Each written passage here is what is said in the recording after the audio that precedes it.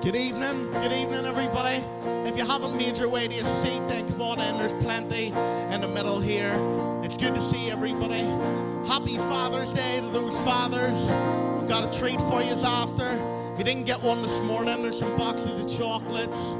Who knows, if you smile nice at the servers, you might get an extra one. And we have a supper afterwards. But before all that good stuff, church, can I invite you to stand to your feet? And we're going to do what is the most important part of our night. We're going to worship and we're going to hear from the Word of God. But yes, we're going to worship first. Praise God. Praise you, Lord.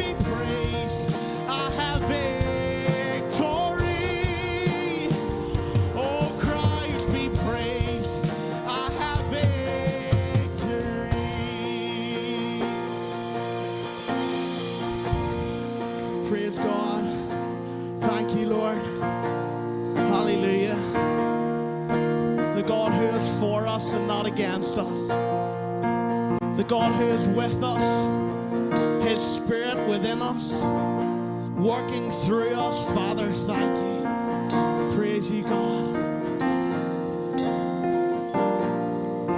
Thank you, Lord. Hallelujah.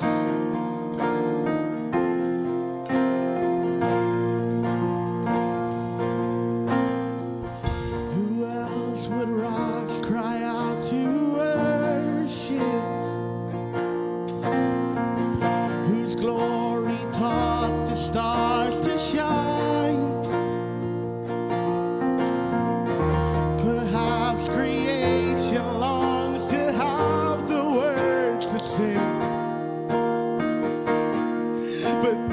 joy is mine. Come on, church. With 1,000 hallelujahs, we magnify your name. You alone deserve the glory, the honor, and the praise. Lord Jesus, this song is forever yours. 1,000 hallelujahs and 1,000 more. Who else would die for our redemption? Whose resurrection means all right. There isn't time enough to sing of all you've done, but I have eternity to try. With 1,000 hallelujahs, we magnify your name. You alone deserve the glory and the honor and the praise. Lord Jesus, this song is forever yours. 1,000 hallelujahs and 1,000 more. Praise to the Lord, to the Lamb, to the King of heaven. Praise, for he rose, now he reigns. We will sing forever. Praise to the Lord, to the Lamb, to the King of heaven. Praise, for he rose, now he reigns. We will sing forever. With 1,000 hallelujahs, we magnify your name. You alone deserve the glory, the honor, and the praise. Lord Jesus, this song is forever yours. 1,000 hallelujahs and 1,000 more. Your goodness is running after, it's running after me. Your goodness is running after, it's running after me. With my life laid down, I'm surrendered now. I give you everything. 'Cause your goodness is running after, it's running after me. Your goodness, and your goodness is running after, it's running after me. Keeps running, and your goodness is running after, it's running after me. Yeah, with my life laid down, I surrendered now. I give you everything. Is your goodness is running after, it's running after me.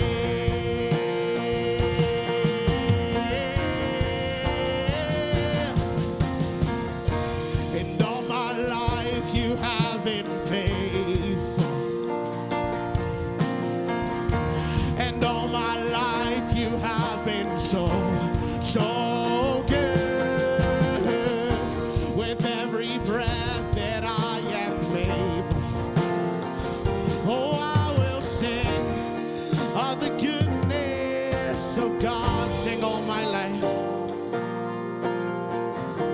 And all my life you have been faithful. Thank you, God. And all my life you have been so, so good.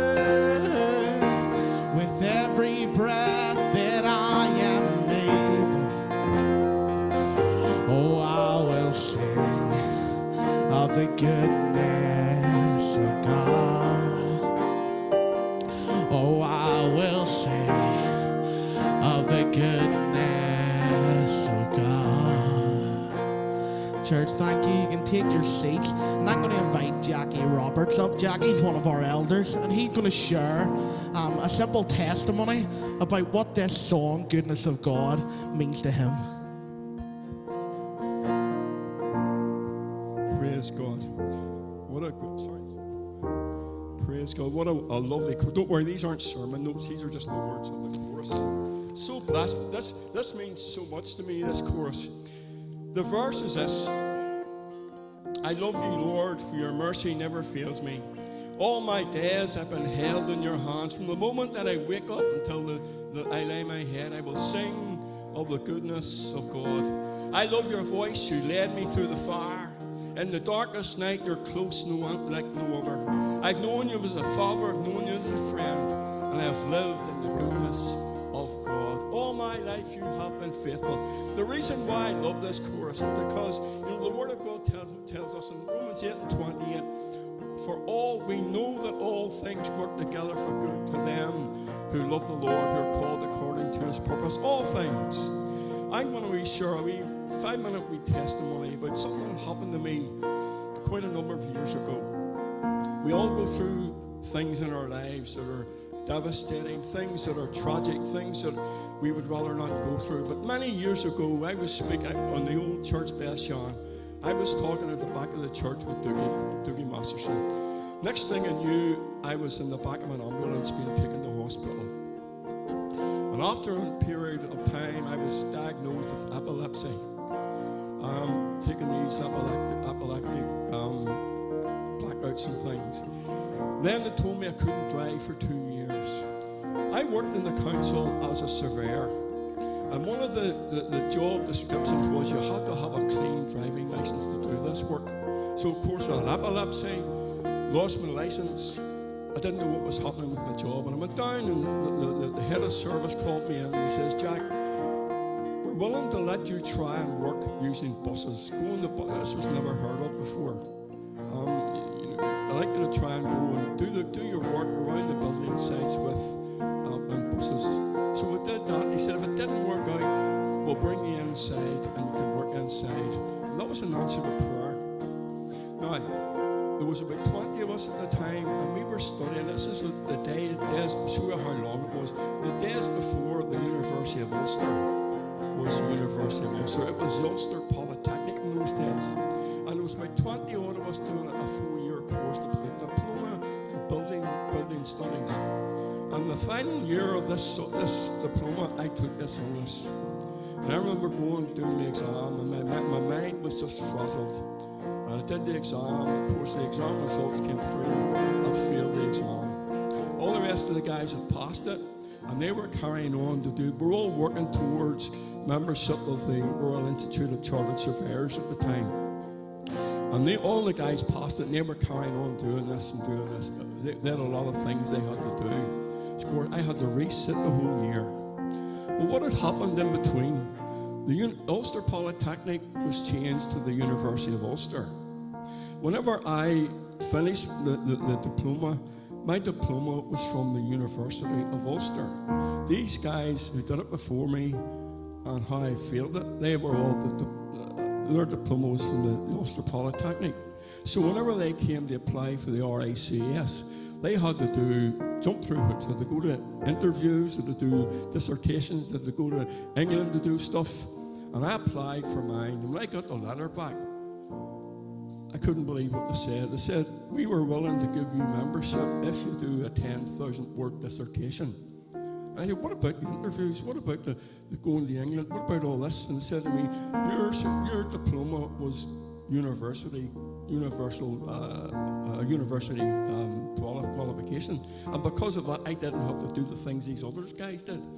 So what worked out evil, or I thought was going to be evil, God had a plan. God had a purpose. God's plan was amazing. And I could spend the rest of the night telling you more and more things, how God has blessed us through difficult times. He's made it all work out for good. Listen, if you're here tonight and you're going through difficult times, we know, and that's important, that we know that all things work together for good. That's why we can say tonight, we'll sing this chorus, I can sing of the goodness of God. All my life you have been faithful. All my life you've been so, so good. That's our wonderful God tonight. Trust Him and believe Him in your situation, and He will glorify His name through it. Amen.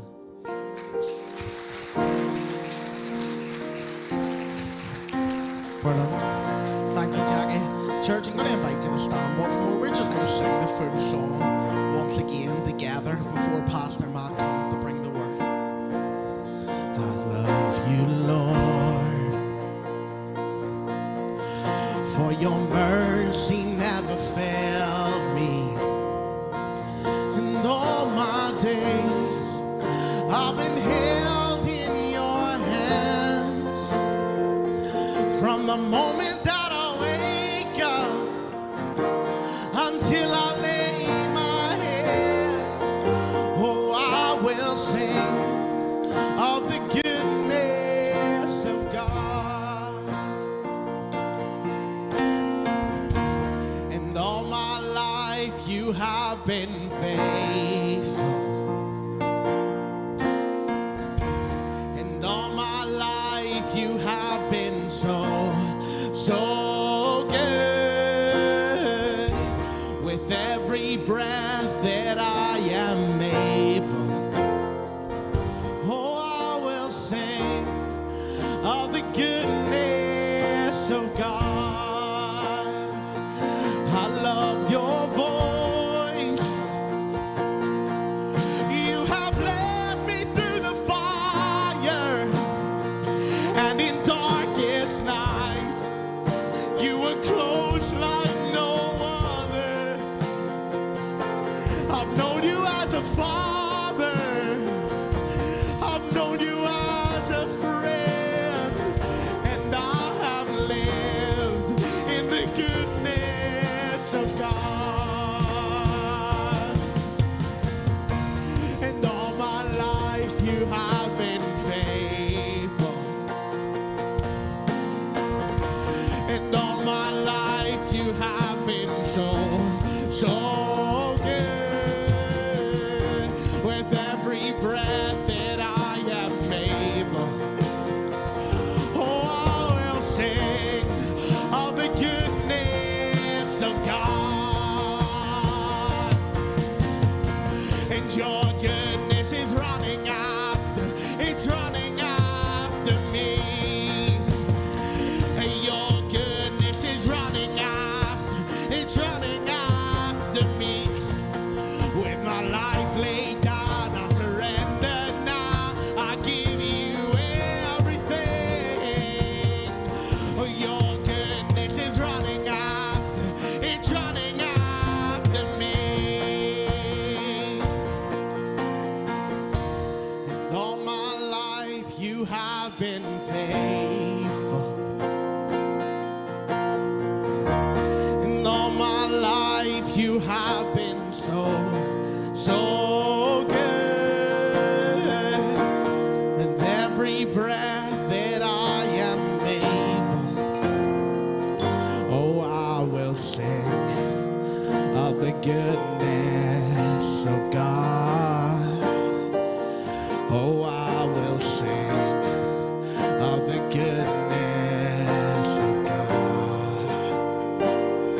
Oh, I will sing of the goodness of God.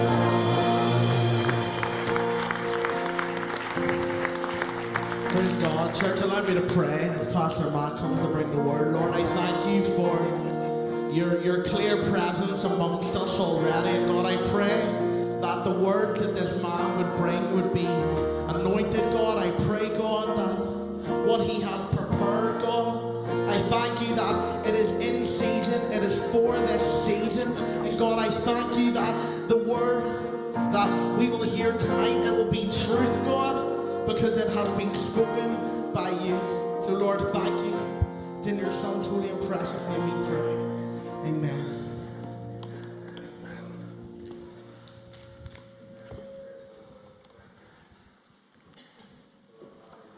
Thank you for being here tonight. I hope all the fathers have had a good day, been spoiled, taken out for lunch. Okay. maybe we're going to do some work here, like, hey. So that's good. Listen, if you weren't here this morning, we gave all the fathers a box of chocolates. So we shall give you a box of chocolates tonight if you weren't here this morning, just the fathers though. So we'll do that for everybody. There was a supper after church tonight round in the youth hall, so we invite everybody to stay for supper afterwards and stuff. I'll just share with you a couple of things that are happening in church. Church is busy over these coming months, so we're coming to the summer. This week, on Tuesday night, Jim Weir, Man Up, he's going to be on. Jim Weir's going to be speaking and sharing his story of his trip up to Everest. We're going to be having a barbecue. This will be a great night. There's nearly 100 tickets sold already, which is brilliant for Tuesday evening. Also, I made a mistake this morning, which some people picked up on and told me about at the door. Nobody ever does that with a pastor, but the church appreciation night, where we're appreciating you all by cooking your meal, is not on the Tuesday night next week, it's on the Wednesday night. On the Wednesday, it was my mistake. I confess my faults before the church. It was my mistake, and so it's on the Wednesday evening next week for that. So please, if you haven't put your card back in, please put that back in. Next Sunday night, we're holding a special youth service. Over the last couple of years, as we know, we're locked down. One of the things that has really suffered, in a sense, is our kids and our youth work, because we haven't been able to do some of the summer schemes, certainly the camps that we used to do and stuff, and they recently did the Kids' Church weekend. Well, this summer, all that is going to change, because we already have 105 kids signed up for the summer scheme. There were 78 kids signed up for the baseball camp. And there are 2 youth camps. Now, we're not just doing youth camps just to take the kids away, just banana boating and stuff. We're taking them to Rock Nations again, which has been life-changing for so many of our people that aren't young, were young people, but are now adults now. And so we're taking 22 of them over to Bradford. And when they come back from that on the Sunday night, there were 25 of them travelling down to the CCI youth camp called Pulse on the Monday. So they're literally travelling home, getting their clothes washed, and then they're leaving the next day. We really need to pray for the leaders, to be honest with you, as well. And so they're going to be doing that. So summer's going to be busy. And so what we want to do is this. We made a commitment to parents for everything that we do. We have the charity that works here. We work hard to raise money to keep the costs down for everything that we do to enable all the kids and all the young people to go. Summer scheme, we charge £5 for a week, which is for nothing. It's £1 a day and stuff. We get some funding in. But what we would like to do is we would like to give you the opportunity. I love the way I say that. I'd like to give you the opportunity. So next Sunday night, what we're going to do is we're doing a special youth service. Pastor Reese is speaking, and some of the young people will be up here and stuff. And the whole offering next Sunday night is just going towards our kids and youth summer programme that's being run. We are believing this is going to be life-changing. This is not just about sending them away to give them something to do. We believe it's going to be life-changing. And so we have made a commitment as a church to put thousands into this, and we have. Every penny that we have been able to raise for the kids and the youth work, we're putting it into this and stuff. So next Sunday night, if you would like to give, we're leaving the bucket at the back of church, and actually what we're going to do, we're going to bless you, because we don't feel as though you should give and we'll not give you anything back. So we're going to do a barbecue, and so whatever you give, we're going to give you a burger and a sausage. Not a burger or a sausage, but a burger and a sausage, okay? So I'll have no word of me not being generous, so we're going to do that next Sunday night and stuff. So, which reminds me, the next announcement, is there anybody that would like to help do the barbecue next Sunday evening? I'm looking for a few people to help me. Obviously, I can't be in here and do the barbecue. I had thought about opening the door up there and we could just nip in and out and do that and that. So if you can help us, please ask. Please come and see me at the end. But listen, most important thing is what we're doing over the summer. There are going to be 2 special Sunday night services where we're going to be inviting all the parents of all the kids that have attended both the summer scheme and also the baseball camp into church, and we're just believing those nights once again, and it'll be an opportunity to preach the gospel, to share our faith and stuff with them. You know, churches are closing everywhere. We have to face a reality. They are closing, and one of the main reasons was conversation in the bus on the way down is that just don't know how to get kids and young people in. Listen, we're at the opposite of that. We know how to get kids and young people in, and we want to keep these kids and young people, because if we want to have a church of tomorrow, this is where it begins, and this is what we do. And we are reaping what we have sown for many years, and many of you have been involved in kids and youth work before. You are reaping that fruit now in church, and we want to continue to do that and stuff. So that's our summer program. That's next Sunday evening and stuff for that. So there's loads going on and stuff. So we just pray as we come to the word. Father, we come to you, Lord. We thank you that we could gather in your house tonight. Father, we thank you for where you have placed us as a church. Father, your word is life-changing, and we believe, Father, as we do what you've called us to do, that you will change people's lives. Pray and ask that begins this evening, Lord. Father, as we look at your word, as we're challenged by your word, for it's a life-giving word, Father God. And Father, we echo the words of the song that we sing, that God, you're so faithful, you're so good. We thank you for that tonight. Just pray for this short time as we gather around your word in Jesus' name. Amen. This is Father's Day. We are continuing on with what we're wearing series, so clothed with a new outfit we've called tonight. And we're looking at the parable of the prodigal son. Which most people, if you've been around church, will have heard this story from Luke chapter 15. Everybody loves getting new clothes, don't they? Everybody loves getting new clothes. If you're married and you say to your wife, he says, here's some money, go out and buy yourself a new outfit, you'll put a smile on her face immediately. All the men know that, don't they? Yes, you know that. Yes, you do, because everybody loves new clothes.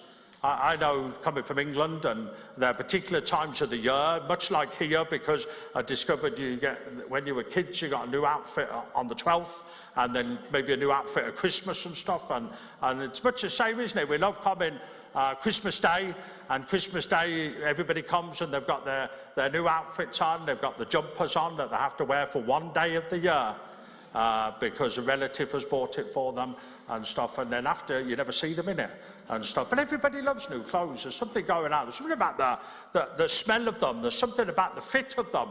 There's something about going out and putting on a new outfit. And this is really what we're going to pull out of this story tonight. You know, the Thomas this morning, and we had a great morning this morning listening to both Thomas share his testimony and Colin speaking.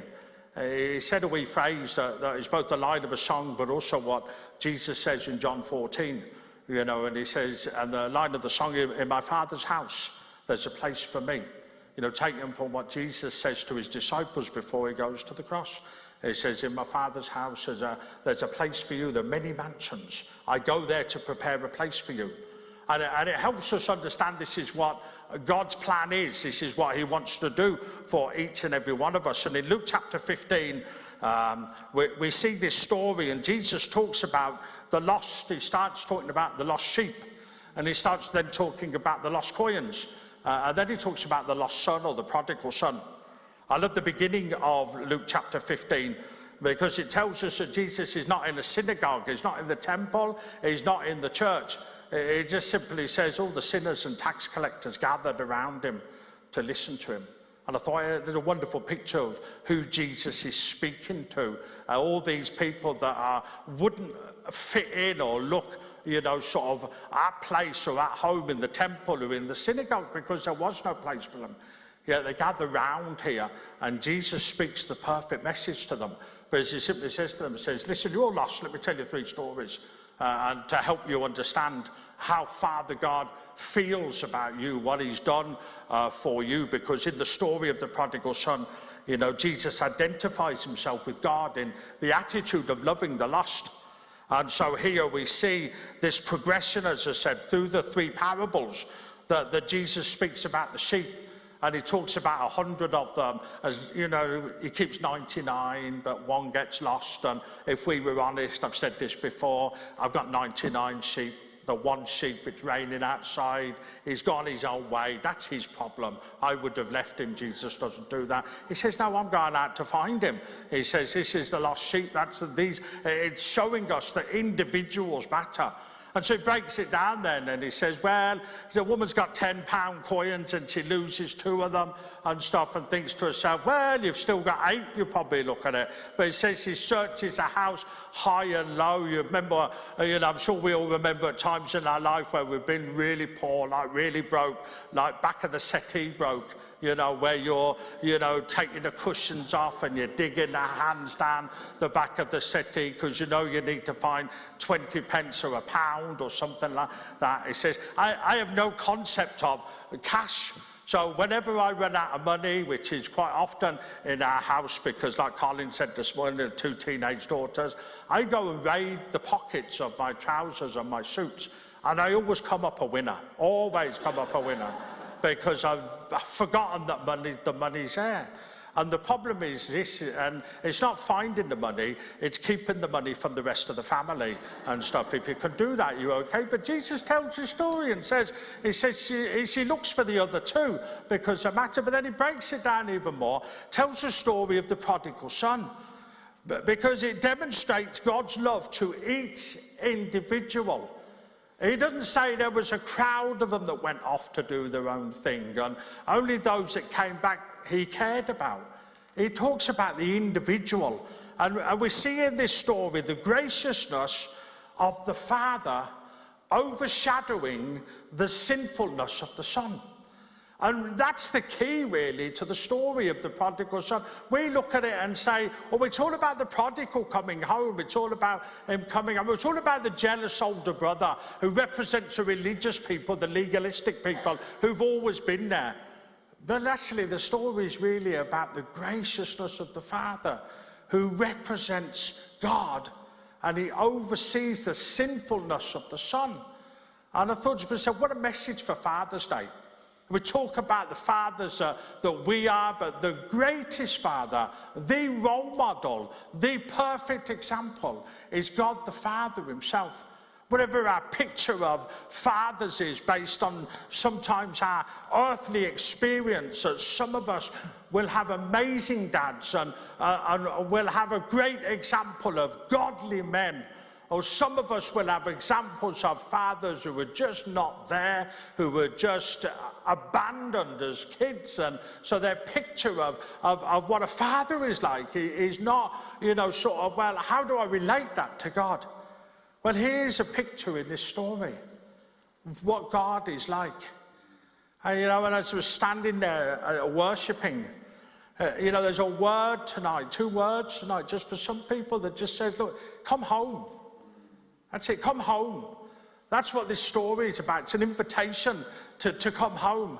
And we sit in church and we listen to what goes on, and we think we can make our own decisions about our life and stuff. And there's just an invitation that God says, come home. Stop trying to work it out yourself.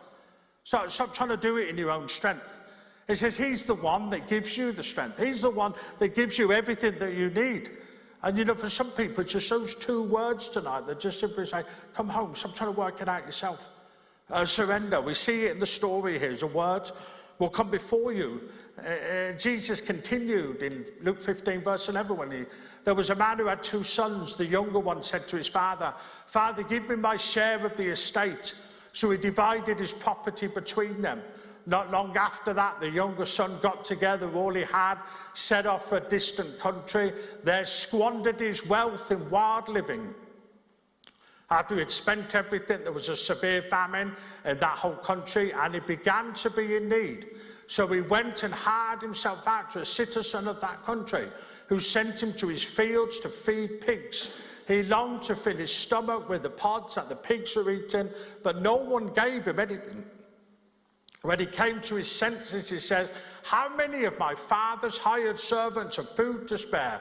Here I am, starving to death. I will set out and go back to my father and say to him, Father, I have sinned against heaven and against you. I'm no longer worthy to be called your son. Make me like one of your hired servants. So he got up and went to his father. But while he was still a long way off, his father saw him, was filled with compassion for him. He ran to his son, threw his arms around him and kissed him. The son said to him, Father, I have sinned against heaven and against you. I am no longer worthy to be called your son. But the father said to his servant, quick, bring the best robe and put it on him. Put a ring on his finger and sandals on his feet. Bring the fattened calf and kill it. Let's have a feast and celebrate. For this son of mine was dead and is alive again. He was lost and is found. So they began to celebrate. Meanwhile, the older son was in the field. When he came near the house, he heard music and dancing. So he called one of the servants and asked him what was going on. Your brother has come, he replied. Your father has killed the fattened calf because he has him back safe and sound. The older brother became angry and refused to go in. So his father went out and pleaded with him. But he answered his father, look, all these years I've been slaving for you, never disobeyed your orders, yet you never gave me even a young goat so I could celebrate with my friends. But when this son of yours who has squandered your property with prostitutes comes home, you kill the fattened calf for him. My son, the father said, you are always with me. Everything I have is yours. But we had to celebrate and be glad because this brother of yours was dead and he's alive again. He was lost and is found. One of the longest stories that Jesus shares, because it's probably one of the most important stories that he shares with the people that are listening.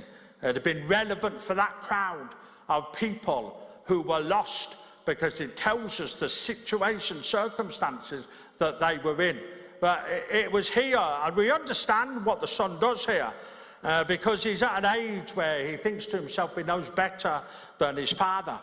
And so it was literally shameful and rebellious for the younger son to ask for his inheritance. To give you an idea of inheritance at this time, it was almost like going to his father and saying, I wish you were dead. I wish you were dead, because when you are dead, I can get the inheritance, the money that he thinks is rightfully his. It wasn't a case of, well, if you could give me some, now so I could go and do what I want to do and stuff. He looks at him and he says, almost, I want you dead. Because if you're dead, then I could get there. So it tells us that the father does this. But the son is a picture of us all. Because there are times that we have wanted to turn our back. There are times that we have wanted our independence. There are times that we have wanted to be rebellious. There are times that we wanted to be free. And this son has a plan of action. It tells us at the beginning there what he's going to do. He says after a time, after he gets what he feels is rightfully mine. He's not only rebellious, he gives up his rights as well. Because he's not concerned with being a son anymore. He's not concerned with what that entails. He's only concerned because Jesus wants to express to the listeners, this is what this man is interested in. Just being selfish, just me, what I want to do with my life, how I want to spend my money, what I want to do with my time. You see, it demonstrates here just simply the problem that we have with humanity. And Jesus is sharing this with this group of people because they will understand it better than anybody. They're sitting there thinking they're going to get this nice story about sheep and about coins and about waterfalls and things like that. And Jesus gets to the heart of the matter when he says to them, he says, here's his son. And he tells his father, I wish you were dead, basically. And he goes off and he squanders all of the money. And he looks at it, and what makes it even worse is it tells us that actually when the famine hits the land, he then looks at it and thinks, well, I've got no money left, and I've got no friends left. And possibly he's thinking at the time as well, my father might have been right, but when we're young, we would never admit that, would we? I mean, how many of us, when we were teenagers or in our early 20s, would ever have admitted anybody older than us was right? I mean, I would never have admitted it. I'm surprised how other people have sort of, look at it and how much they've learned in all the time I've grown up. Because the point of it is this, is he looks at it and he says, this is all about me. This is all I'm going to do. And so he squanders it. He ends up there. And for him to be working with pigs, to explain that to a Jewish audience, for those who would have seen the pig as an unclean animal, this story just seems to get worse and worse and worse. So bad, he just looks down and he sees the food that the pigs are eating, and he thinks, I could eat that. That's how hungry he is. He could eat that. He has spent the money. He has squandered it. He has wasted it. He's now at this point, and there is a thought, and it's a great prayer. And this is a great prayer because sometimes we lengthen our prayers just to speak gobbledygook. But what we need to pray sometimes is a prayer that we find in this passage here. When there are people that are away from God that we love, we simply pray this prayer when it says, he came to his senses. That's a prayer we need to pray for people who are lost. They come to their senses. They came to their senses. We prayed that they will come to their senses because it says he came to his senses. I thought, well, you know, if I go home and he's got it all worked out, the servants get treated better than this. You know, so listen, I've given up the right to be a son. I've given that right up. He's made that decision. And so he thinks to himself, if I go home and I say, well, why don't you make me a servant? And then at least I'll get a warm bed and a warm meal. And at least I could live with that. I've made a mistake. I've failed my father. I accept the consequences. And he's got it all planned out. And he begins on this journey looking for this second chance from his father, and this second chance actually comes in a different way than he totally realizes. He thinks he's going home for a second chance to be a servant, but actually he's going home for a second chance to be a son again. Read this a few months ago, and it sticks with me. If you're telling yourself you don't deserve a second chance from God, remind yourself you didn't deserve the first chance either. What a powerful statement there. We could have earned it the first. No, we didn't. We didn't deserve the first one. And I don't deserve the second one. And for that matter, third, fourth, fifth, sixth, seventh, and I can keep going. If you're telling yourself you didn't deserve a second chance from God, remind yourself you didn't deserve the first chance from him either. And so he realizes he has to go home. There's no rights anymore, but he goes. You see, but what's important here is the depth of the son's repentance is matched only by the depth of the father's love. You see, I love this wee thought because you don't know how often he did this. But I would say the father did this quite regularly, if not every day, because he was looking for his son to come home. I would say you'd imagine the place he lived, and it says he could see a long way off. It tells us that story. I would say every day he would have gone out, he would have looked over the hill, and even if he couldn't see the younger son coming, I'm sure the prayer of his heart, bring him home, bring him home, bring him home. And then one day he looks over and he sees somebody coming in the distance, and he knows it's his son. He knows it, and he recognizes that it's his son. And almost I could sense there's probably a level of shock, because the story doesn't tell us, in a sense, how long this has been. But we do know the persistence of the father. But the persistence of the father is representing God, who's always looking for the people to come home. He's already presented exactly what he's done, but he's looking for the people to come home. And so the father looks out, he sees the son from a long way off, and he doesn't stand there and say, I know what I would do. He's come to his senses now. Just wait till he arrives at the house here. Where's my money? How are you going to pay it back? Let's be honest, we would do that. There's no liars in church, come on. We would do that. He says, but he says he sees him a long way off. Jackie Roberts was preaching on this earlier this year, and he shared a great thought that tonight he said, in that custom, older men would never have run.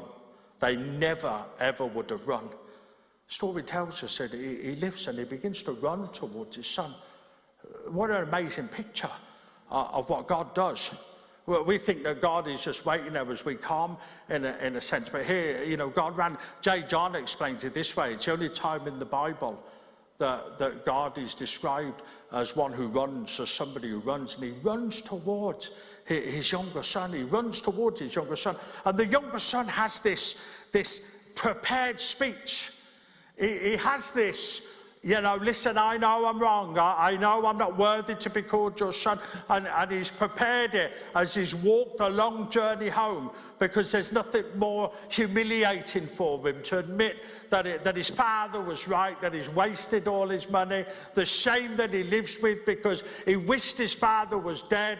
He took the money from him. He spent it on prostitutes and immoral living. He's done all of that, and everybody's left him. And he comes over and he's got this prepared speech.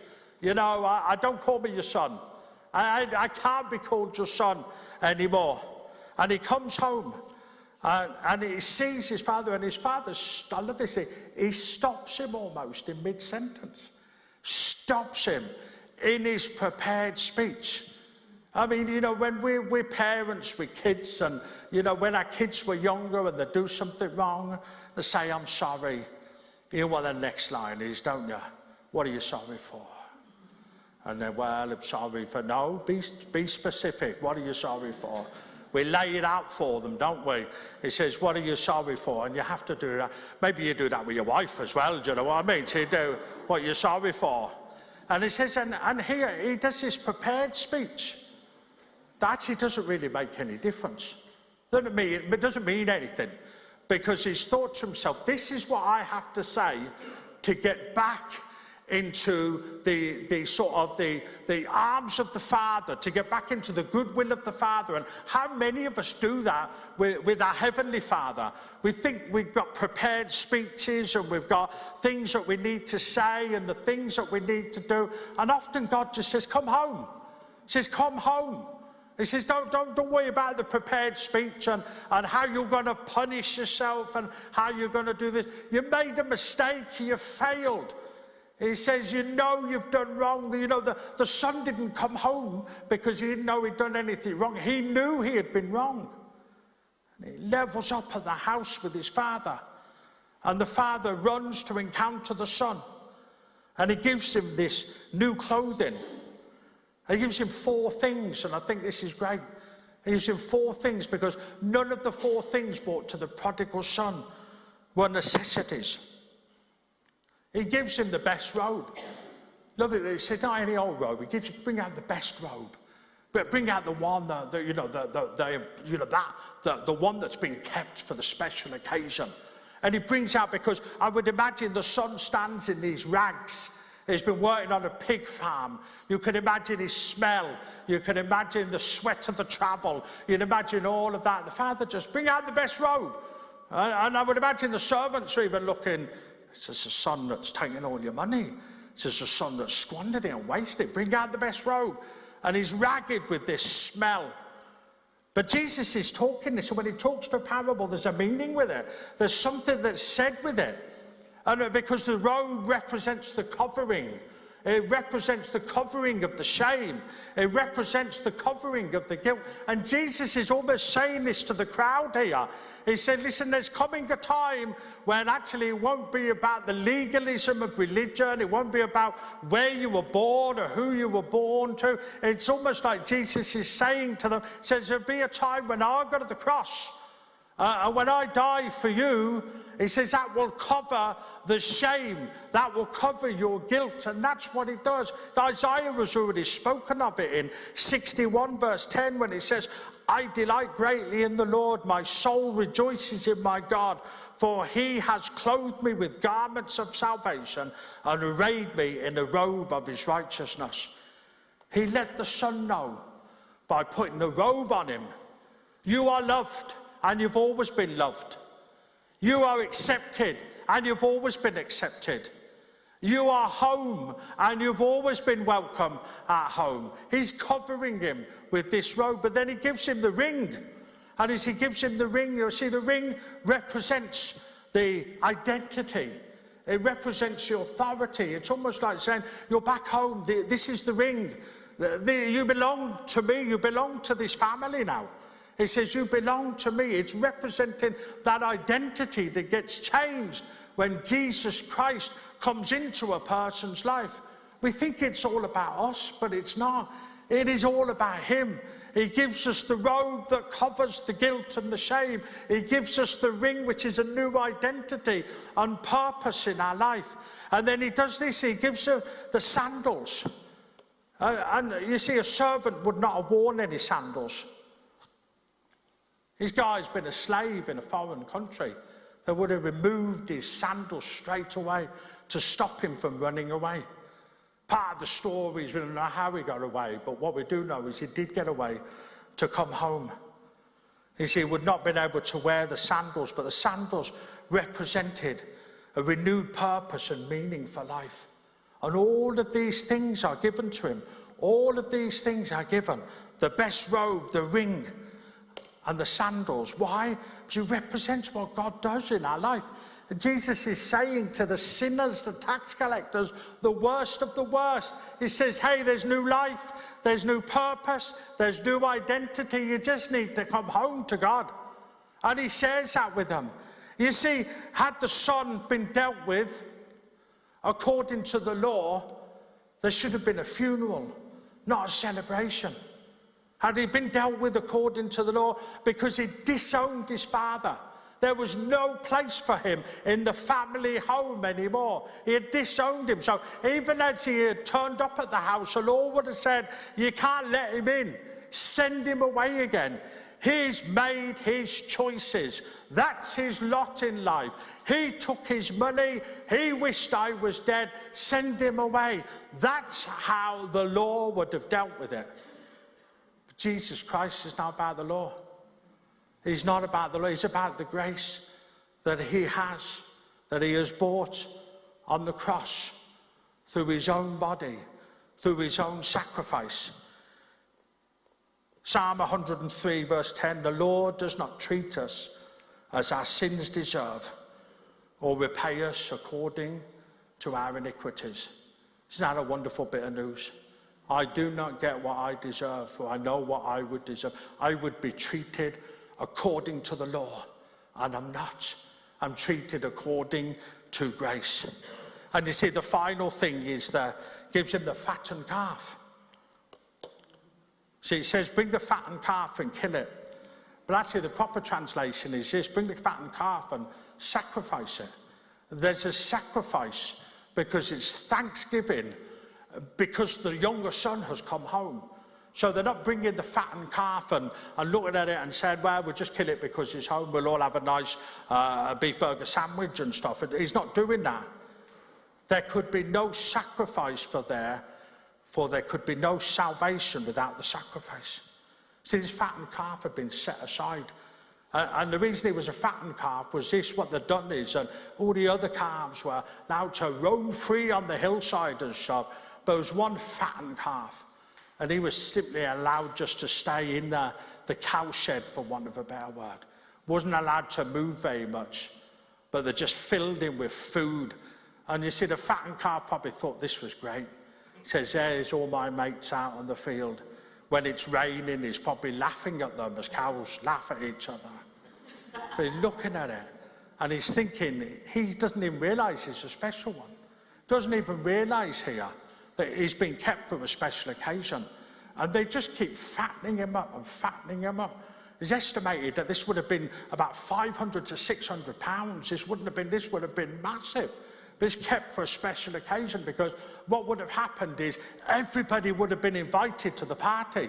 Everybody would have been told, listen, the son, my younger son is home. We're throwing a party. We're throwing a celebration.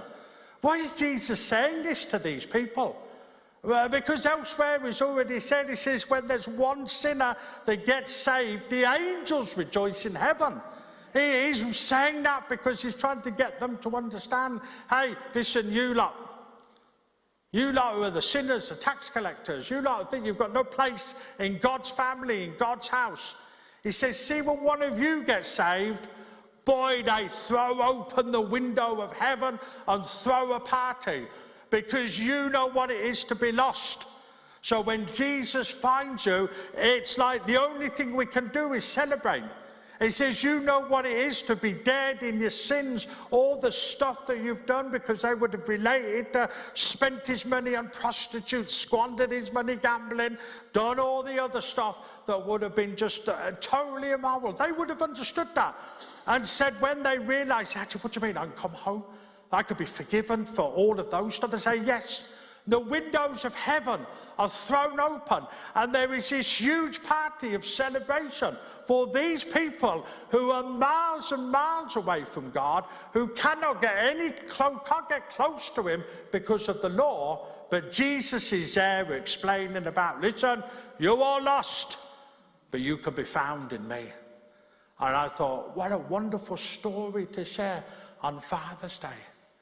The Father's graciousness covers the Son's sinfulness.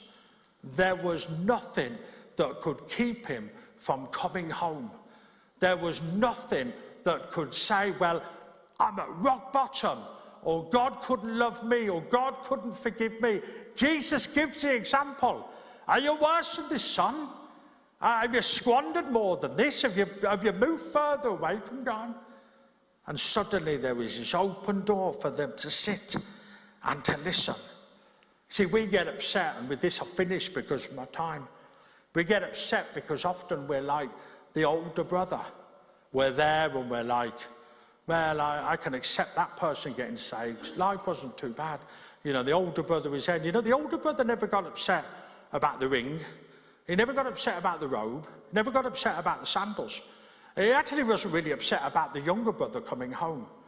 What really angered the older brother was the sacrifice of the fattened calf. Because he said, look, you know, when me and my friends were around, you know, you did never even give us anything that we could go and sort of party and celebrate and stuff. He was annoyed because the sacrifice was made for the biggest sinner of them all. And see, today it's still sometimes what annoys people, the Christians, the church, because the sacrifice has been made for the biggest sinners of them all. It's the only way Jesus could do that, all and everyone. It's the only way he could open the door for everybody to simply say, everybody who's lost can be found. Everybody who's dead can become alive in me. That's why the older brother was annoyed. And that's where we're at tonight. As we come to the end of our service, there is that invitation for those people who are here just to simply come home. You know, we have everything we need at home. You know, at times when you talk to people, and, you know, I'm chatting to some of the fellas here because it's Father's Day. You know, everything we have is at home. Everything that God wants to give us and bless us is at home, but so many men and so many fathers sometimes look for other things thinking that's what life is about. That's the excitement, that's the buzz. Actually, it's not. Everything we have is at home. So many of us have been off at times and done our own thing and lived our own way. And the invitation tonight is just simply this, come home. God just says, come home. He says, home is the best place to be. Home is where the purpose is, the identity is, the belonging is. Home is where your family is. Maybe that's for somebody tonight as we are here, as we come to finish. Let us pray. Father, we come to you tonight, Lord.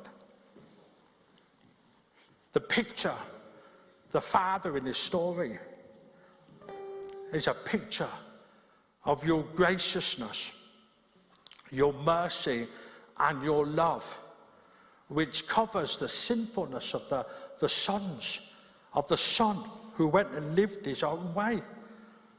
And Father, you sent Jesus as the answer for those of us who are lost can be found.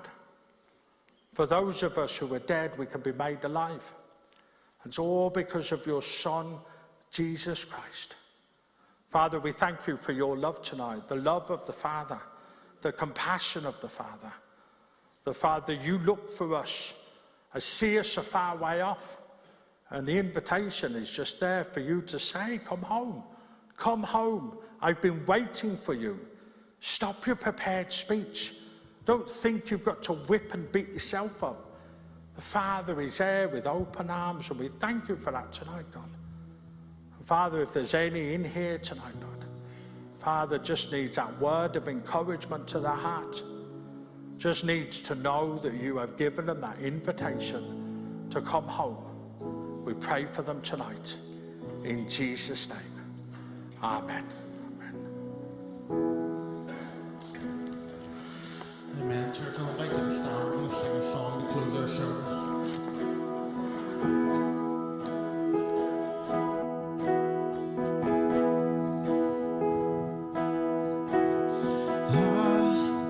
Was a wretch, I remember who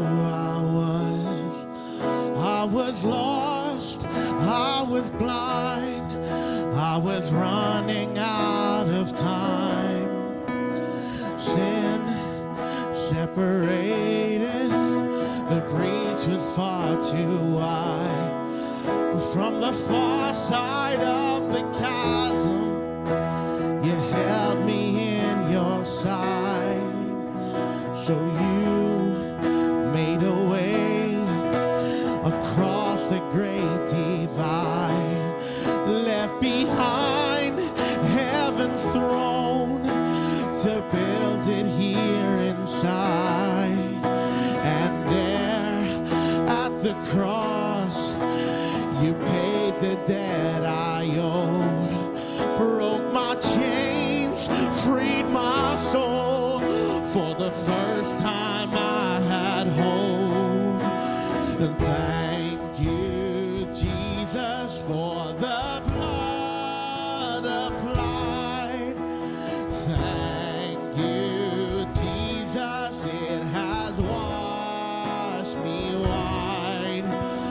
Thank you, Jesus, you have saved my life. You brought me from the darkness into glorious light. You took my place, laid inside my tomb of sin. You were buried for 3 days, then you walked right out again.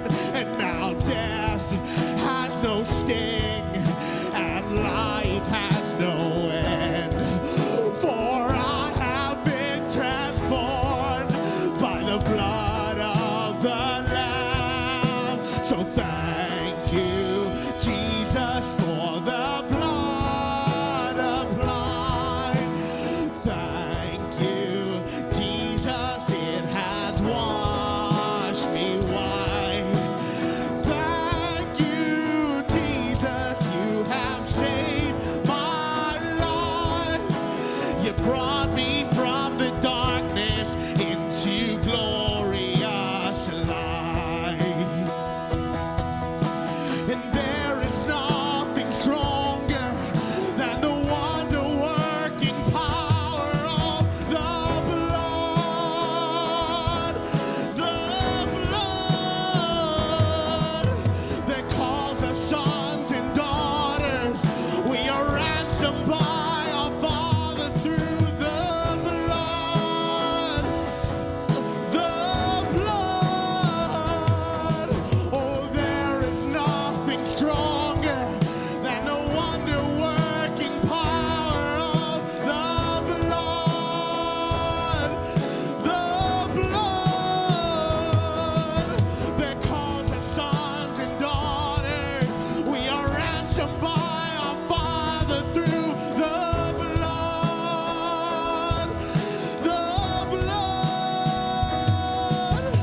Thank you, Jesus, for the blood applied. Thank you, Jesus, it has washed me white. Thank you, Jesus, you have saved my life. You brought me from the darkness into glorious light. You brought me from the darkness into glorious light.